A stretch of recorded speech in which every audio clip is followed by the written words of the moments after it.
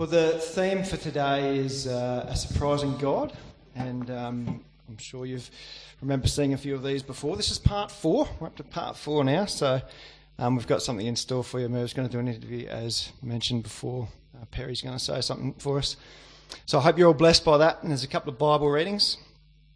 The first one is Mark 3, verses 33 to 34. Now, chapter 3 starts off, just to give a bit of context, chapter 3 starts off with Jesus healing on the Sabbath, and that's a no-no, so the Pharisees weren't happy about that, and so he started doing some things that are a bit controversial, but of course, Jesus sees past the rules and the regulations, and he sees a much bigger picture than we see, and it's funny how sometimes you read these verses and you realise that even his parents and his family probably didn't quite see the bigger picture at the time. So I'm going to take it, I apologise, but I'm going to take it from 31, just to give you a bit more context. So from 31 it goes, it's talking about the true family of Jesus.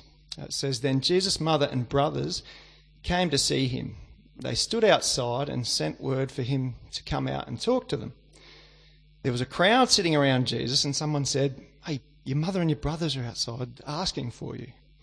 And Jesus replied," and this is 33 to 34 now, Jesus replied, "Who is my mother and who are my brothers?" Then he looked at those around him and he said, "Look, these are my mothers and brothers." And I'm going to tack on 35 as well, which also says, "Anyone who does God's will is my brother and sister and mother." And I think that is also very important because, as I said, Jesus sees a bigger picture. I often think, personally, Christianity is Christianity. It's not about what denomination we are. It's not about all the little differences that we get caught up on, because the point is always the same. It should be the same for everyone. Christianity is Christianity. And what's in your heart is what's important. And I think part of that is what Jesus is saying here. He knows what's in our hearts, and it's that is very important. Not so much the rules and the regulations. It's about what we believe. The second reading is from Matthew 13. 31 to 33, you should know this one. It's the parable of the mustard seed. It starts at 31. It says, "Here's another illustration that Jesus used. The kingdom of heaven is like a mustard seed planted in a field. It's the smallest of all seeds, but it becomes the largest of garden plants. It grows into a tree, and birds come and make nests in its branches." It also goes on to 33, which is the parable of the yeast. Jesus also uses this illustration. "The kingdom of heaven is like the yeast a woman used in making bread. Even though she only put a little bit of yeast in 3 measures of flour, it permeated every part of the dough." And I think that speaks for itself. But I hope that you think of these words as Perry talks today. I'm going to pass over to Merv. Thank you, Jeff. Good morning, everybody. For those that don't know me, I'm Merv Tilley, and that means nothing. I just happen to have the job of doing the interview. I'd invite Perry up. Perry has been a member here for many years, and a lot of you probably don't know a lot about him, but you can see by his attire he has a story to tell. And he's just there we go.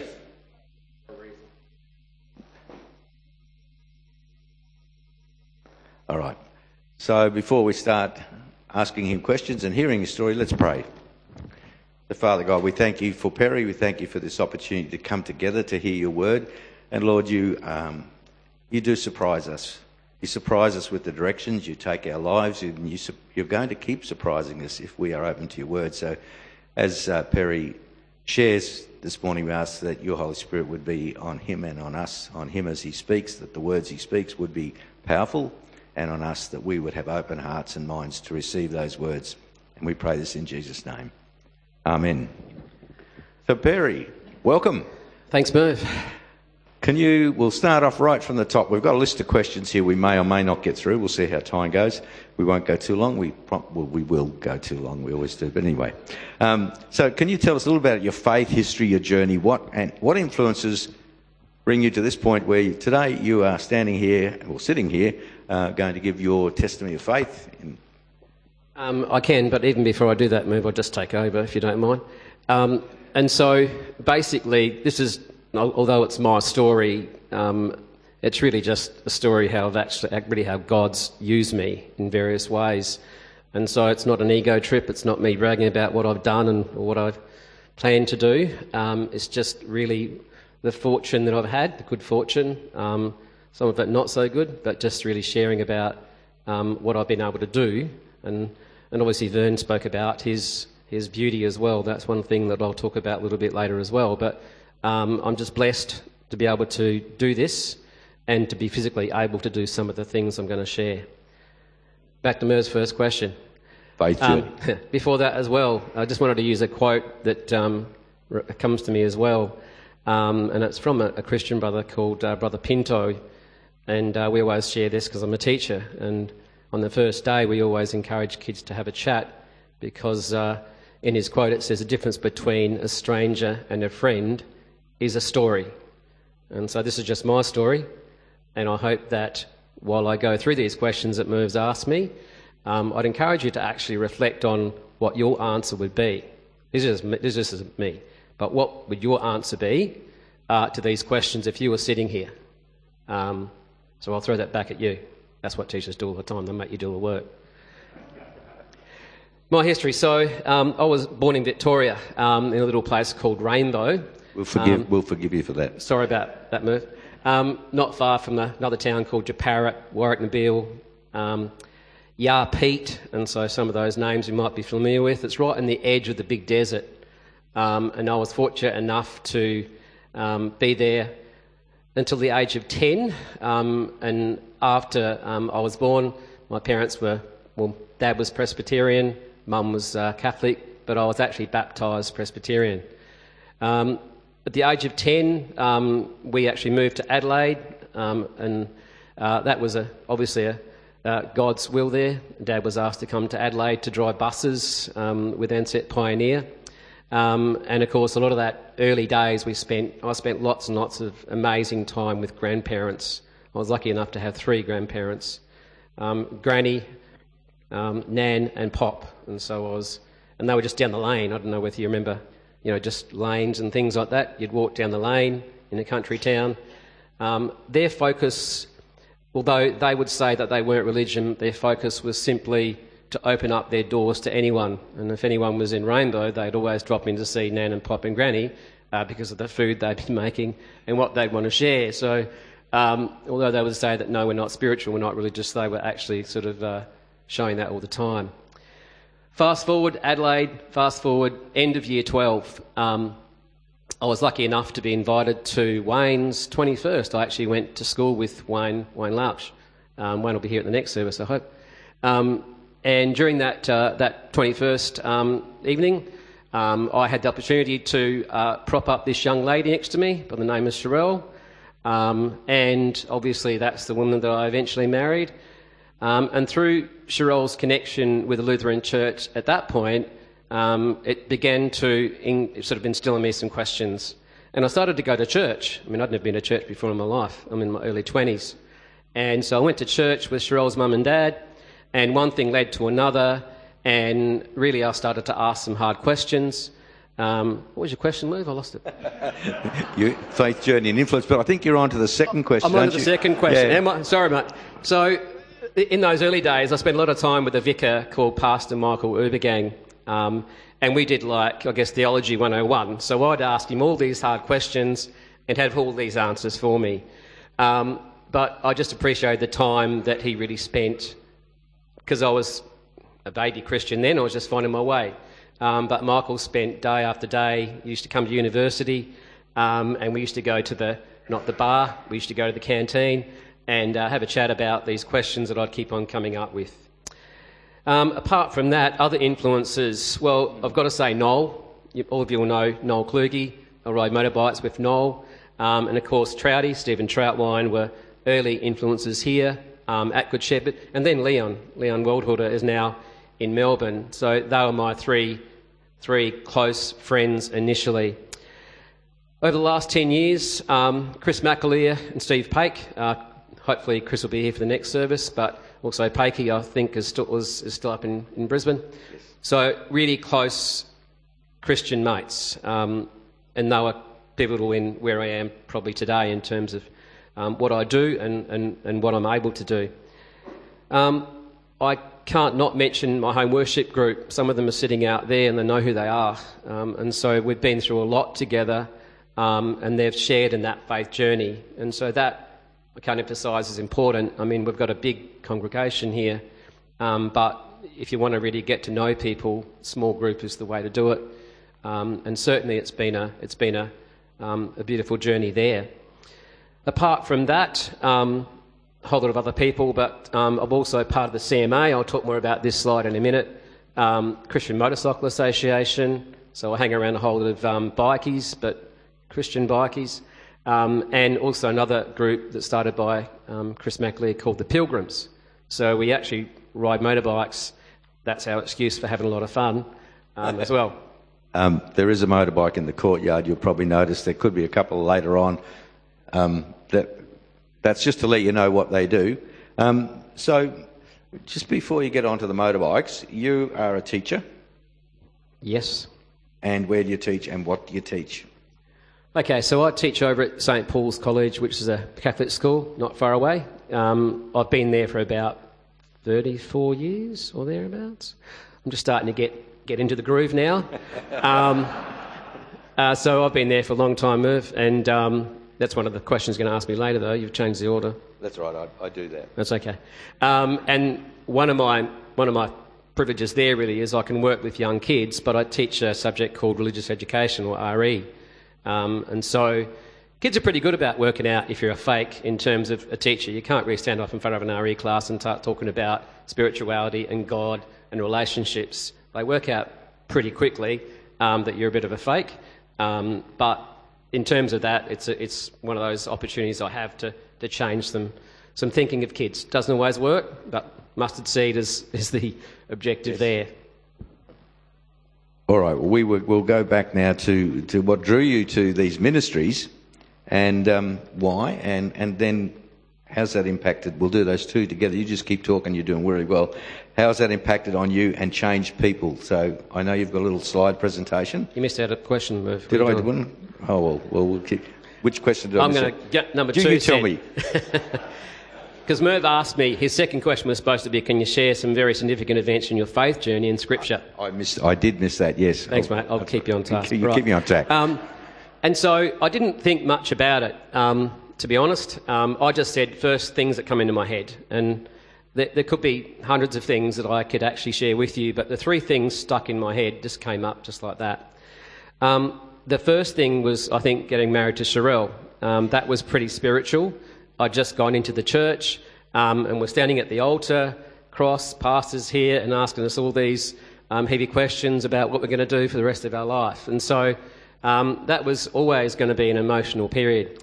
And you've all heard, obviously, 1 Corinthians 13. I'm not going to read the whole thing to you, but this is the scripture that was part of our marriage. The key point, I think, says this: if I have the gift of prophecy and I understand all of God's secret plans and possessed all knowledge, and if I had such faith that I could move mountains but didn't love others, I would be nothing. I think that's pretty clear. We're not talking about philia love. We're talking about agape love there. And so as much as I love Merv over there with his grey hair, not really physically attracted to Merv, but we can be good mates.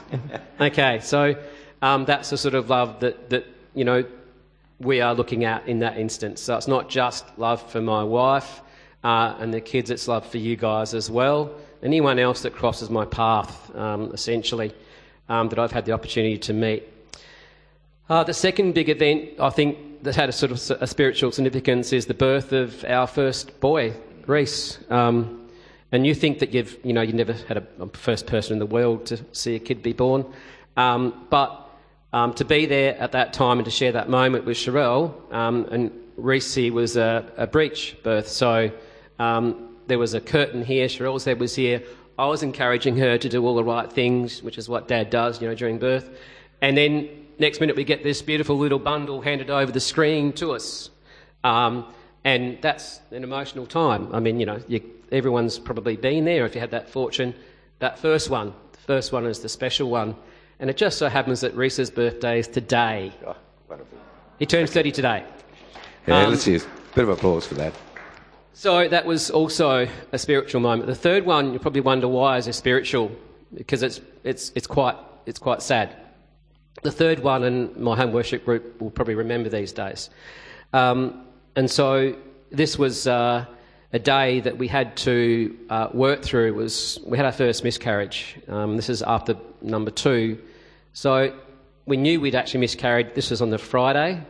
And Cheryl had to go into hospital on the Saturday to theatre to do whatever you've got to do for the miscarriage. While she was actually in surgery, I got a phone call from Mum to say that my brother had committed suicide and was found that morning. So it was a double whammy. Like, it was hard enough to deal with the loss of that baby, but the second thing on top of it was just traumatic. So I was pretty angry. I was angry at God. All sorts of things went through my head. But the biggest thing I think at that particular point that got Shrell and I through was just the strength in our faith.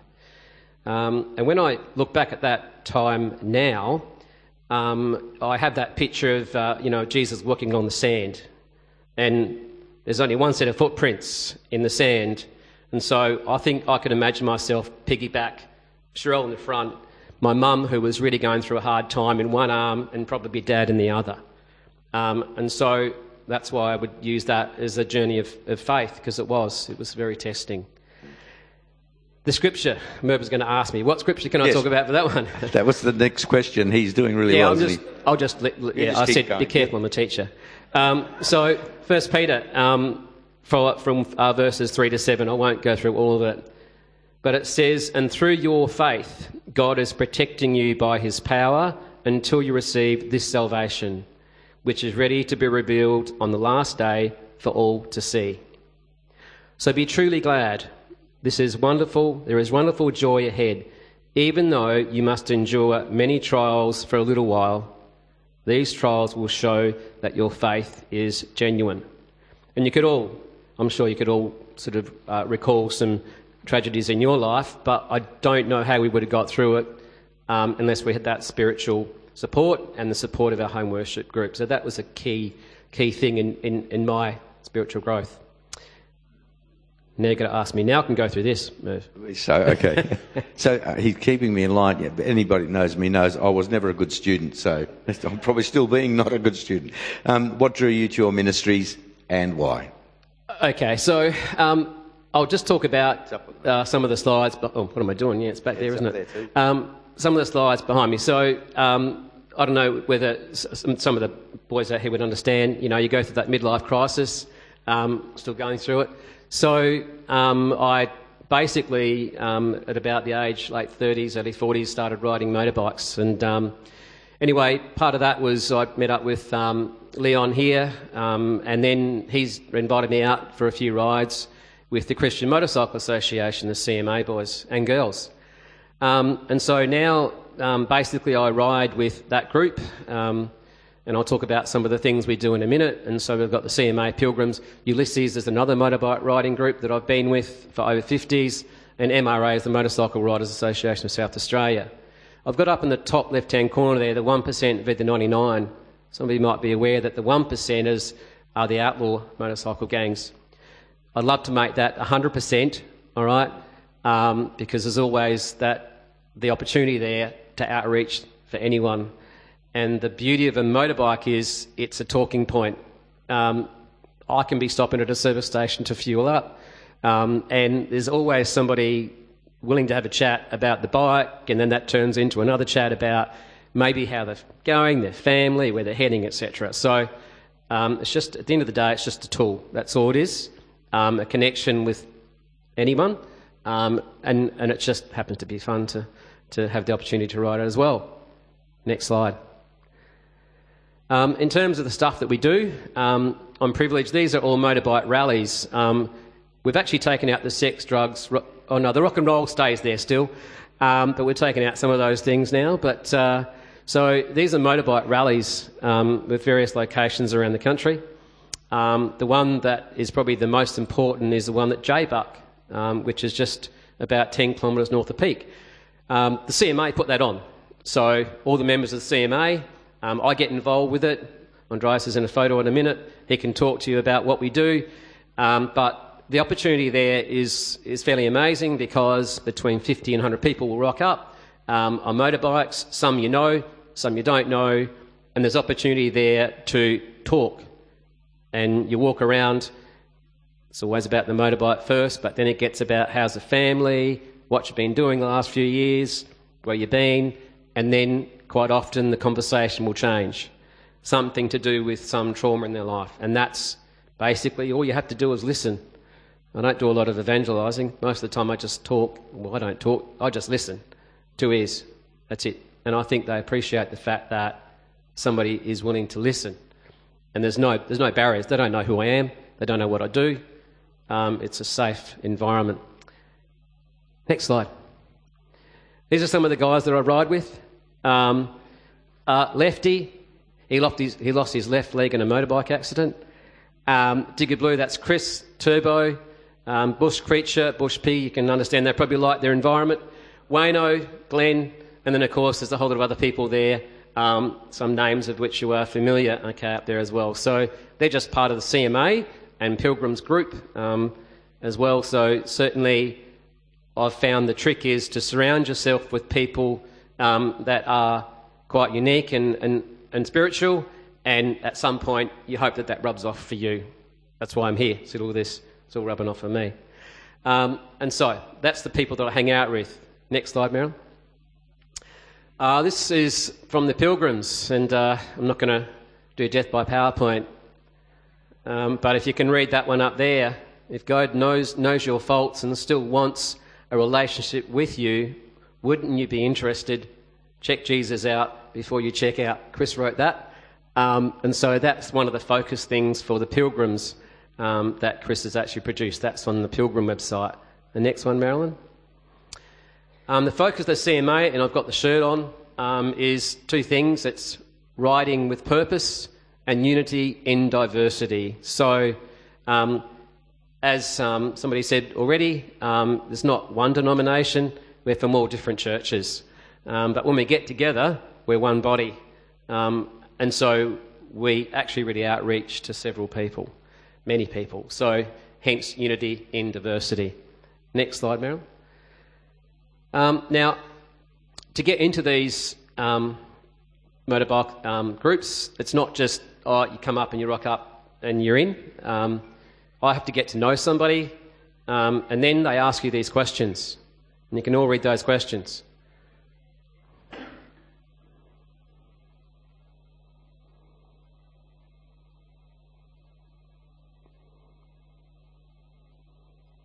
And so it's not just come and join us for the heck of it, because you might have a nice motorbike or whatever.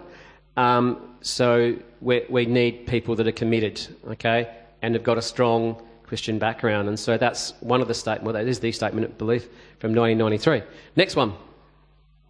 Okay, now I can show you some funny slides. So that's not my motorbike, that's Chris's motorbike. I was just making sure it fitted, that sort of stuff for future. Top left, obviously Andreas is standing there. Oh, keep that slide, Marilyn. Rod, I'll talk about Rod in a minute. Obviously it's Pakey. Wayne. Now, Wayne Shepherd used to be the past president of the CMA. 2 weeks ago, Wayne was rushed to hospital with a brain aneurysm, so your prayers for Wayne would be much appreciated. Wayne is a pastor at the Church of Christ at Hampstead Gardens.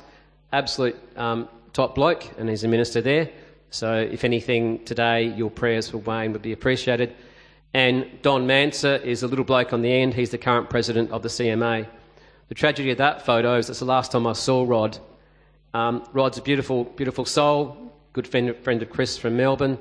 And not long after that photo, he was killed in a motorbike accident, run over by a drunk driver. So although, you know, we ride and there's an element of risk, I think we all know that, but it's certainly what we get out of it is really important. So Rod, top mate, and I love him to bits. Next one. Well, that's a poser photo. That's not far down from Mount Hotham. And so this was in 2019 when Steve and I did the MotoGP. And so when you ride around the country, this is in the high country of Victoria, you get to do fun things, and this is just one of the fun things we were doing. And the people in that van behind us, certainly got to know them really well because they come over and started talking about motorbikes as well. So just some other photos. Keep going, Marilyn. The CMA is a national organisation, and we get together. This is Chris Pilgrim. He's the president of the CMA of Australia, and in 2019 we met down at Victor. All CMA members from over the country came, and we basically worked out where our direction was and what our focus is going to be for the next X years. And so Chris was blessed, and you can see that we were praying over Chris at that particular presentation. Next one, Marilyn. That's what it looks like when all of us get together. That's the national run. That was back in 2019. That happened again last year, and last year was the first one for a couple of years because COVID obviously killed it for a while. So I get an opportunity to ride with all those. This is where the readings from this morning, thanks Jeff for your emphasis on those. So Mark's Gospel and the parable of the mustard seed. I think that's what I take on board, who are my brothers and sisters, anyone I meet at the end of the day. And the next one. CMA Spear Creek, so we have an AGM every year. You'll see a bald guy at the front, that's me. And part of that also is we're actually in worship here as well. So a whole lot of guys and gals just getting together as a group to work out what our focus is going to be for the South Australian chapter of that. This is just some more photos. That's Norm. Norm is the one on the left. Norm's in his mid-70s, lost his wife to cancer. These are the things that you talk about around a campfire. And Norm is a lovely bloke. He rides a motorbike that's about 40 years old, and he always gets the oldest combined rider and bike for obvious reasons. So some beautiful times had with Norm there as well. You might know that guy there. Jason. So at these rallies we get an opportunity just to have some fun. This is like a Gymkhana event, and you've got to throw a balloon over that string and try and catch it on the other side. So it was quite safe, as you can see, no helmets or anything like that, but we were going, it's only slow, all right, so that's one of the little things that we do. Unfortunately we should do some other things, but insurance has forbidden that. Next one, Melon. This is Jerry, Perry and Terry. This is, again, at one of the JBAT rally. You can't see it, but I'm actually about 2 feet in the air because they're 6 foot tall. Jerry is from America, married a lovely woman from Australia, and he lives in Mount Gambier. So top bloke, and Terry's a farmer on the west coast at Tumby Bay. And again, Terry is in the CMA, Jerry is not. But he's not far off getting an invite. Next one. And this is what we do. We basically sit around, eat and talk at a motorbike rally. But you'll notice that Chris is there, Rod's in that photo as well, and a few other members of the CMA. Thanks, Marilyn. Typically at the end of a rally, what we do is we do a service. And so, as you can see, we're all gathered there. Probably can't make out Chris in the background, but Chris is leading the service. And really it's just a reflection and a prayer. It's pretty low key, but you'll see that everyone will come around at the end, and because it's a rally organised by us, it's our opportunity to witness and share in terms of what's happening. Next one. Merv, last question. Right. It just struck me that what we're seeing here is church. Alive and well, isn't it? It's not in a building like this, it's not formal like this. This is church where the gospel is being lived out and shared, and it's a pretty powerful message. Okay, how can we take part in these ministries? Because I'm too old to get a licence. They won't let me have one now. I used to have, well, no, I never had one. Yeah. I rode motorbikes, but... Like I said, Murph, before, I mean, it's not about money or, throwing money into a thing, but if you want to, throw it at me, that's fine.